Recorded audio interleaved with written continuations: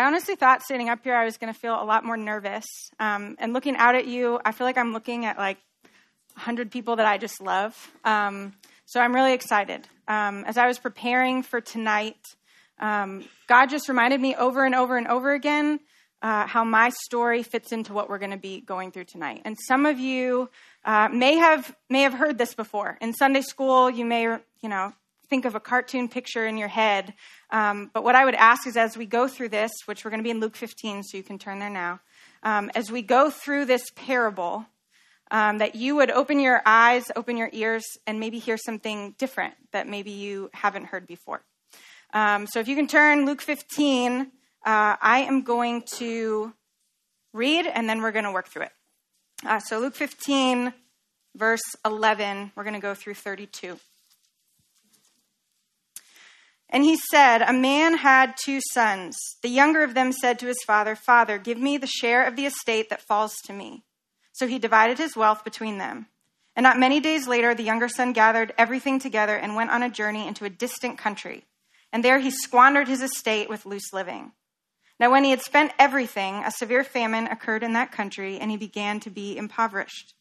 So he went and hired himself out to one of the citizens of that country, and he sent them into the fields to feed pigs. And he would have gladly filled his stomach with the pods that the pigs were eating, and no one gave anything to him. But when he came to his senses, he said, how many of my father's hired men have more than enough bread, but I am dying here with hunger. I will get up and go to my father, and I will say to him, Father, I have sinned against heaven and in your sight. I am no longer worthy to be called your son. Make me as one of your hired men. So he got up and came to his father. But while he was still a long way off, his father saw him and felt compassion for him, and ran and embraced him and kissed him. And the son said to him, Father, I have sinned against heaven and in your sight. I am no longer worthy to be called your son. But the father said to his slaves, quickly, bring out the best robe and put it on him, and put a ring on his hand and sandals on his feet, and bring the fattened calf, kill it, and let us eat and celebrate. For this son of mine was dead and has come to life again. He was lost and has been found, and they began to celebrate. Now his older son was in the field, and when he came and approached the house, he heard music and dancing. And he summoned one of the servants and began inquiring what these things could be. And he said to him, your brother has come, and your father has killed the fattened calf because he has received him back safe and sound. But he became angry and was not willing to go in. And his father came out and began pleading with him. But he answered and said to his father, look, for so many years I have been serving you, and I have never neglected a command of yours. And yet you have never given me a young goat so that I might celebrate with my friends. But when this son of yours came, who has devoured your wealth with prostitutes, you killed the fattened calf for him. And the father said to him, Son, you have always been with me, and all that is mine is yours.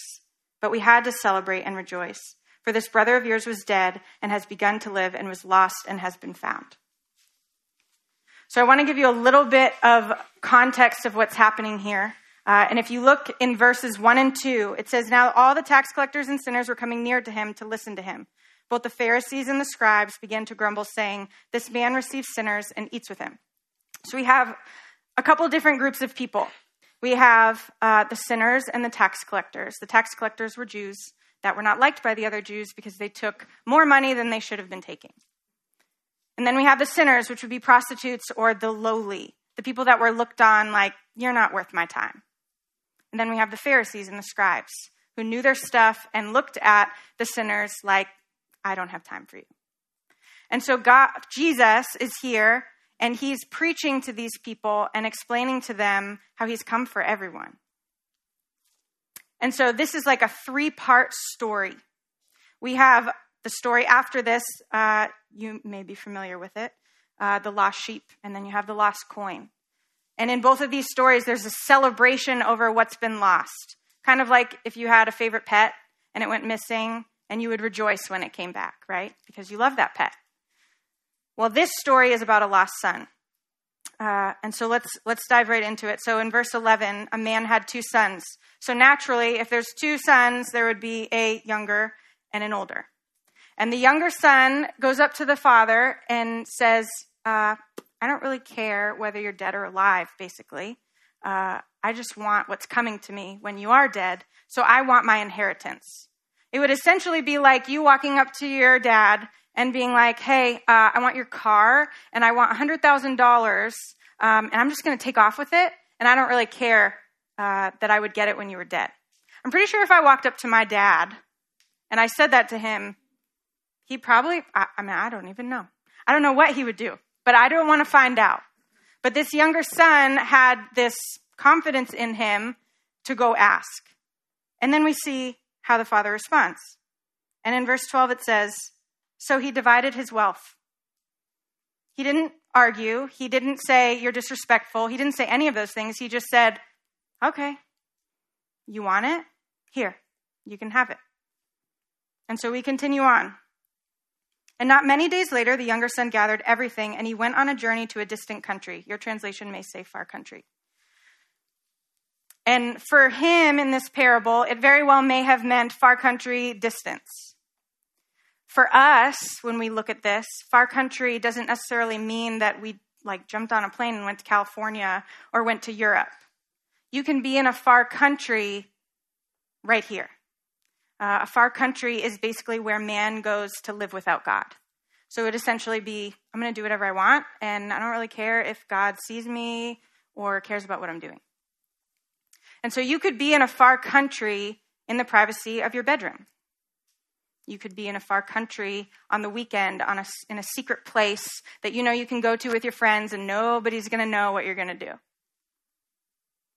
You could be in a far country in the privacy of your disappearing Snapchat conversations. You know, you're talking with somebody, but it disappears, right? No one's going to see it. You could be in a far country even in that. It's a place where man goes to live without God, without the consequences of those rules. And so it begs the question, why do we go to the far country? Why do we go to this place that we can't see God? We're not under God's rule. And there's 4 things. I think there's many different reasons why we go there, but there's 4 that I want to talk about. And the first one is this desire for freedom. We don't like rules. For some of you are in a private school, and so those rules there's a lot of them. Some of you are in public school, so there's maybe not as many rules. I grew up in a private school where I wore uniforms, and there were a lot of rules, and your skirt had to be all the way down to your ankles, kind of deal. Not really. They weren't down to my ankles. But we don't like rules, right? Some of you are driving. You're on the highway. It says 65 speed limit. You're going 75, right? 80. And I've never done that. I've never speeded in my life. But we don't like rules, okay? So to go to a far country, sometimes it is we just don't want to be held accountable for things. We don't want anyone telling us what we can and cannot do. A second thing is this power of sin. And the enemy has a way of making the most destructible things for us look really, really good. He has a way of convincing you that what you're doing with your boyfriend or girlfriend or whatever is going to be the best thing for you, and really it's not. And it's just going to lead you to a really dark place. And we see that in 1 Peter 5, 8 through 9. It says, be sober-minded, be watchful. Your adversary, the devil, prowls around like a roaring lion seeking someone to devour. In John 10:10, it says that the thief comes, the enemy comes to steal, kill, and destroy. But I have come that they might have life and life to the full. So the power of sin is real.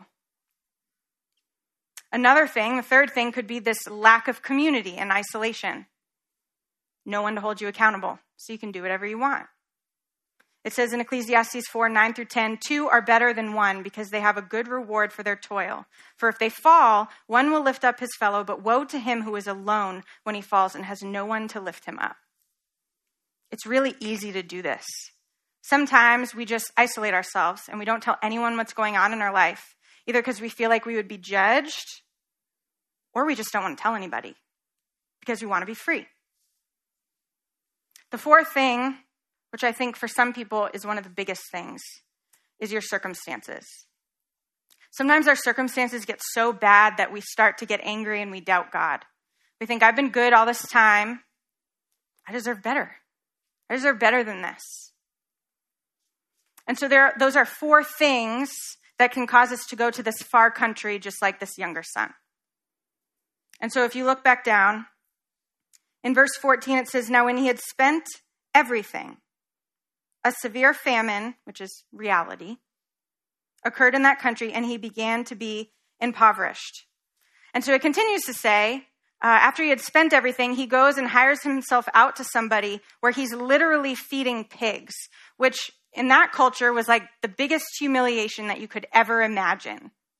So he's in the field. In reality, humans can't even be given anything to just eat the pods that the pigs were eating, which in reality, humans can't even digest what the pigs were eating. And no one would give him anything. And he's quickly taken this downward slope to rock bottom. And rock bottom is the worst place that you can imagine being. And the thing about sin is this. There's 3 things. Sin will always take you farther than you wanted to go. It'll keep you longer than you wanted to stay. And it'll cost you more than you were willing to pay. And I know that last part rhymed. Take you farther than you wanted to go. Keep you longer than you wanted to stay. And cost you more than you were willing to pay. But the story doesn't end here. In verse 17, it says, but when he came to his senses. So he's at rock bottom, and when you're at rock bottom, there's really no way to go except for up, right? And so he came to his senses, and he starts thinking about his father and reflecting on his father's character. And the whole thing about coming to your senses, I heard it put like this. When his sinning had left him utterly bankrupt and hungry, he was then a candidate for salvation, for he realized that nothing else could satisfy him. He had nothing else. No money, no food, nothing.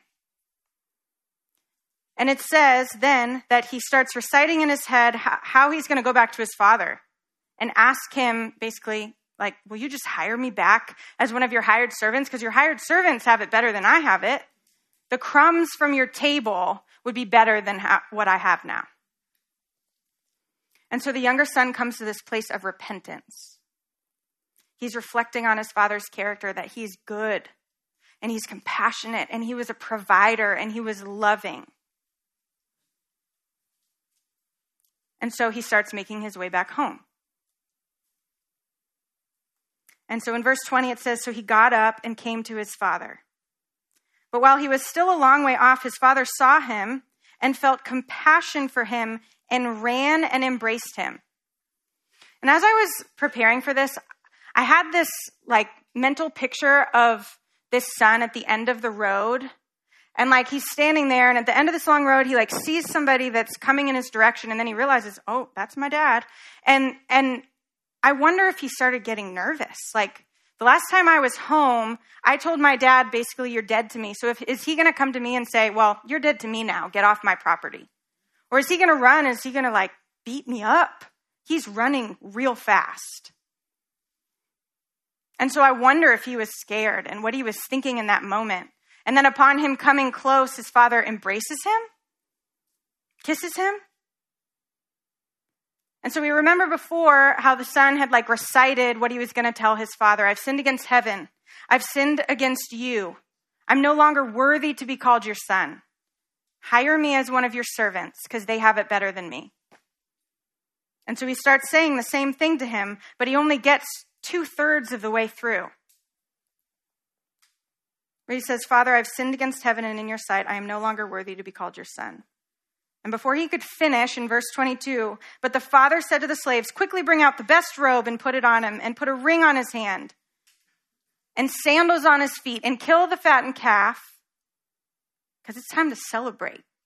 Because my son was lost and now he's found. And the robe was normally used for like a guest of honor. And the ring was a sign of authority. And the sandals on his feet, slaves didn't wear those. And the fattened calf was saved for the most special occasions. And so this was like a head to toe celebration. I've put everything on you, and now we're going to eat and we're going to party. The way his father responds is unbelievable. His father is basically saying, when you lose something, like, there's no time for me to hit you upside the head. We're rejoicing. But the story doesn't end here. So if you look down in verse 25, now his older son was in the field. And when he came and approached the house, he heard music and dancing. It doesn't say he saw music and dancing. It says he heard it, which means that this party must have been pretty great, right? He heard dancing. I don't know how you hear dancing, but it must have been crazy. Okay? So he comes and he's confused. Like, what's going on? I've been in the field. I've been working all this time, and now there's a party going on, and where's my invitation? And he asks one of the servants, what's going on? And so he tells him, your brother's back. Your brother's back. He's been lost. Your father's celebrating. And in verse 28, it says, but he became angry and was not willing to go in. So like everybody's partying, and he's thinking, oh, if I don't go into this party, well, they're really gonna feel it. When really nobody cares if you're sitting outside pouting outside of this party, but he thinks that it's going to be the best thing to do. So he's sitting outside, and if I was the father, I'd be like, what's wrong with you? What are you doing out here? But instead he goes out, and it says that he pleaded and he entreated with him, which is like this begging, like, please come in and celebrate. And look at how the older son responds. But he answered and said to his father, look. Which if I use that word with my parents, I mean, I don't know. It wouldn't go well.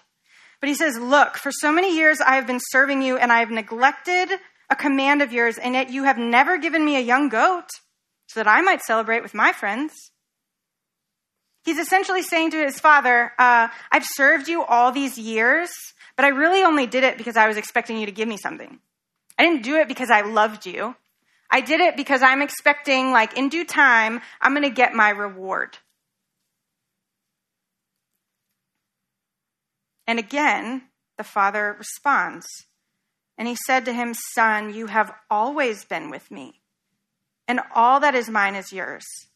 But we had to celebrate and rejoice, for your brother was dead and has begun to live, and was lost and has been found.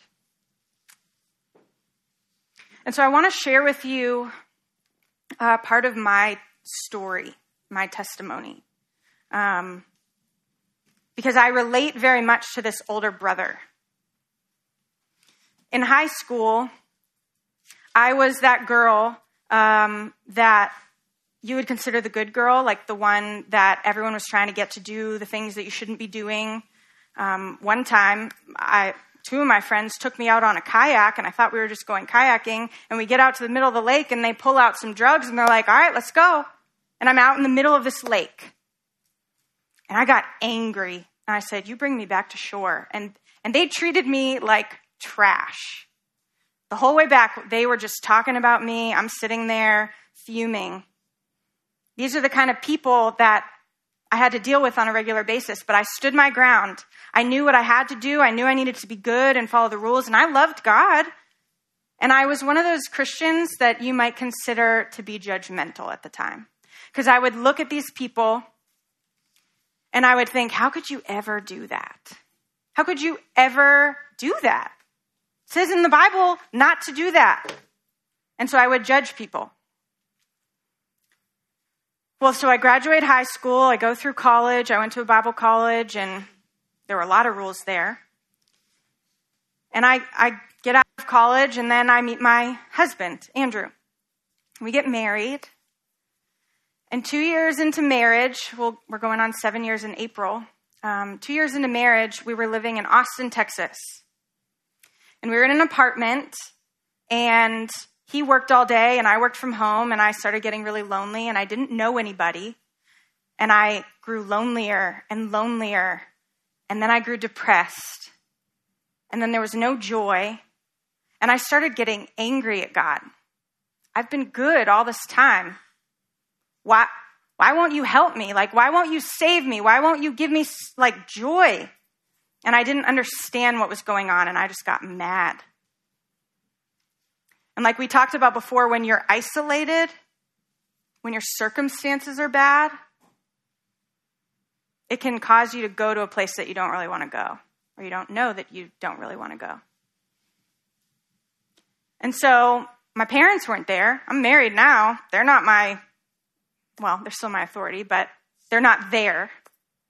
And Andrew, my husband's at work all day, so I can do whatever I want. I've been good all this time. I've resisted all this stuff. What good did it get me? Nothing. And so I started doing some things that I look back now and I regret. Things that no one knew I was doing because I just wouldn't tell anyone. Andrew didn't know. Nobody knew. For weeks. Going here, trying a little bit of this. And eventually, I got to this place like rock bottom. I wasn't working with pigs, but the guilt that I felt was unbearable. There's nothing like it. And we went on vacation for a whole week. Andrew still had no idea what had gone on while he was at work. And the guilt became so much for me. And so 3 nights I laid in bed and I could not sleep. And on the 3rd night, I just couldn't take it anymore. And I went in the living room and I'm crying and I'm praying. Like, I know I need to tell Andrew, but what is he going to think? Like, he didn't sign up for this. He didn't know I was doing this stuff. He's going to look at me and he's just going to be like, we're done. I didn't know you were capable of this. And so I go and I wake him up out of a dead sleep. And we walk into our living room and I just start crying. And he just says, Allie, what is it? I share with him what I'd been doing. And I'm like bracing myself. I don't know if you've ever told anybody something that you're just like bracing yourself for like something terrible. But I was bracing myself for the moment that he said, okay, well, we're done. This is over. And instead, he opened his arms and he wrapped me in his arms and he said, it's okay. I love you. We're going to get through this. I'm with you. I forgive you. It's okay. Instantly, the grace that he showered on me was like any kind of grace that I had ever imagined I had never experienced it. My family growing up, there was a lot of like, I forgive you, but don't do it again or else. Like it wasn't the same kind of thing. And so I want to share a journal entry with you to give you an idea of how bad and how dark it was for me in that time before Andrew showed me this grace like the Father showed to his sons. And I was sitting in church and I was not listening to the message because I just couldn't. And I was so angry. And I sat in the back and I just wrote in my journal and I wrote this journal entry. And I said, God, I feel so frustrated. Why must I have this constant turmoil in my head? It's like a roller coaster that never stops. Even now, sitting here in church, I'm battling these thoughts and I hate it. It's like being in constant bondage to myself. This can't be normal. This can't be how I must live forever. Lack of drive to seek you with no joy. I am so tired of feeling this way. Why won't you save me from this torment? Why must I wake up with these burdens every day of my life? I look around and I just wonder if I'm alone feeling like this. Are there any other people that feel the way I do? Who wake up every day wondering if it's going to be a good day? I hate opening my mouth lately because I feel like everything is so negative. I have nothing positive to say or offer. I have to fake being okay and in turn feel like no one understands me. How did I get here? What have I become? I don't even know anymore. I feel like there is no light in me, no hope. Do you even care about me? Or did you give up on me because I failed too many times? I want to ask for help, but I feel like I will just end up right back here, a failure. I want to do more in life. I'd love to serve in a church with students, junior high and high school, but I feel like I'm always struggling to find my own way. How could I ever help someone else? I feel like as soon as this church service ends, I'll just sway. I'm negative thinking. I can feel this heavy cloud over me. I have no idea how to make it go away. I'm trapped. I hate that I can never find true joy anymore. There is no end in sight for me. I need a miracle. And when I read that, I don't even know who that girl is anymore. Like, God has taken me to a completely different place. But I look back on that last sentence, I need a miracle. And the truth that I didn't know at that point was the miracle had already happened. The miracle had happened on the cross. Jesus had died in my place for that time in my life, for my rebellion, for my self-righteousness. And I was searching for everything else except for the one thing that I needed, and that was Jesus. And it was in that moment with Andrew at 3 a.m. in our living room that I felt like I finally understood that Jesus is the way home. His grace covers it all. And he welcomes me with arms wide open, unashamed, not thinking about anything but rejoicing over what was lost and what is found.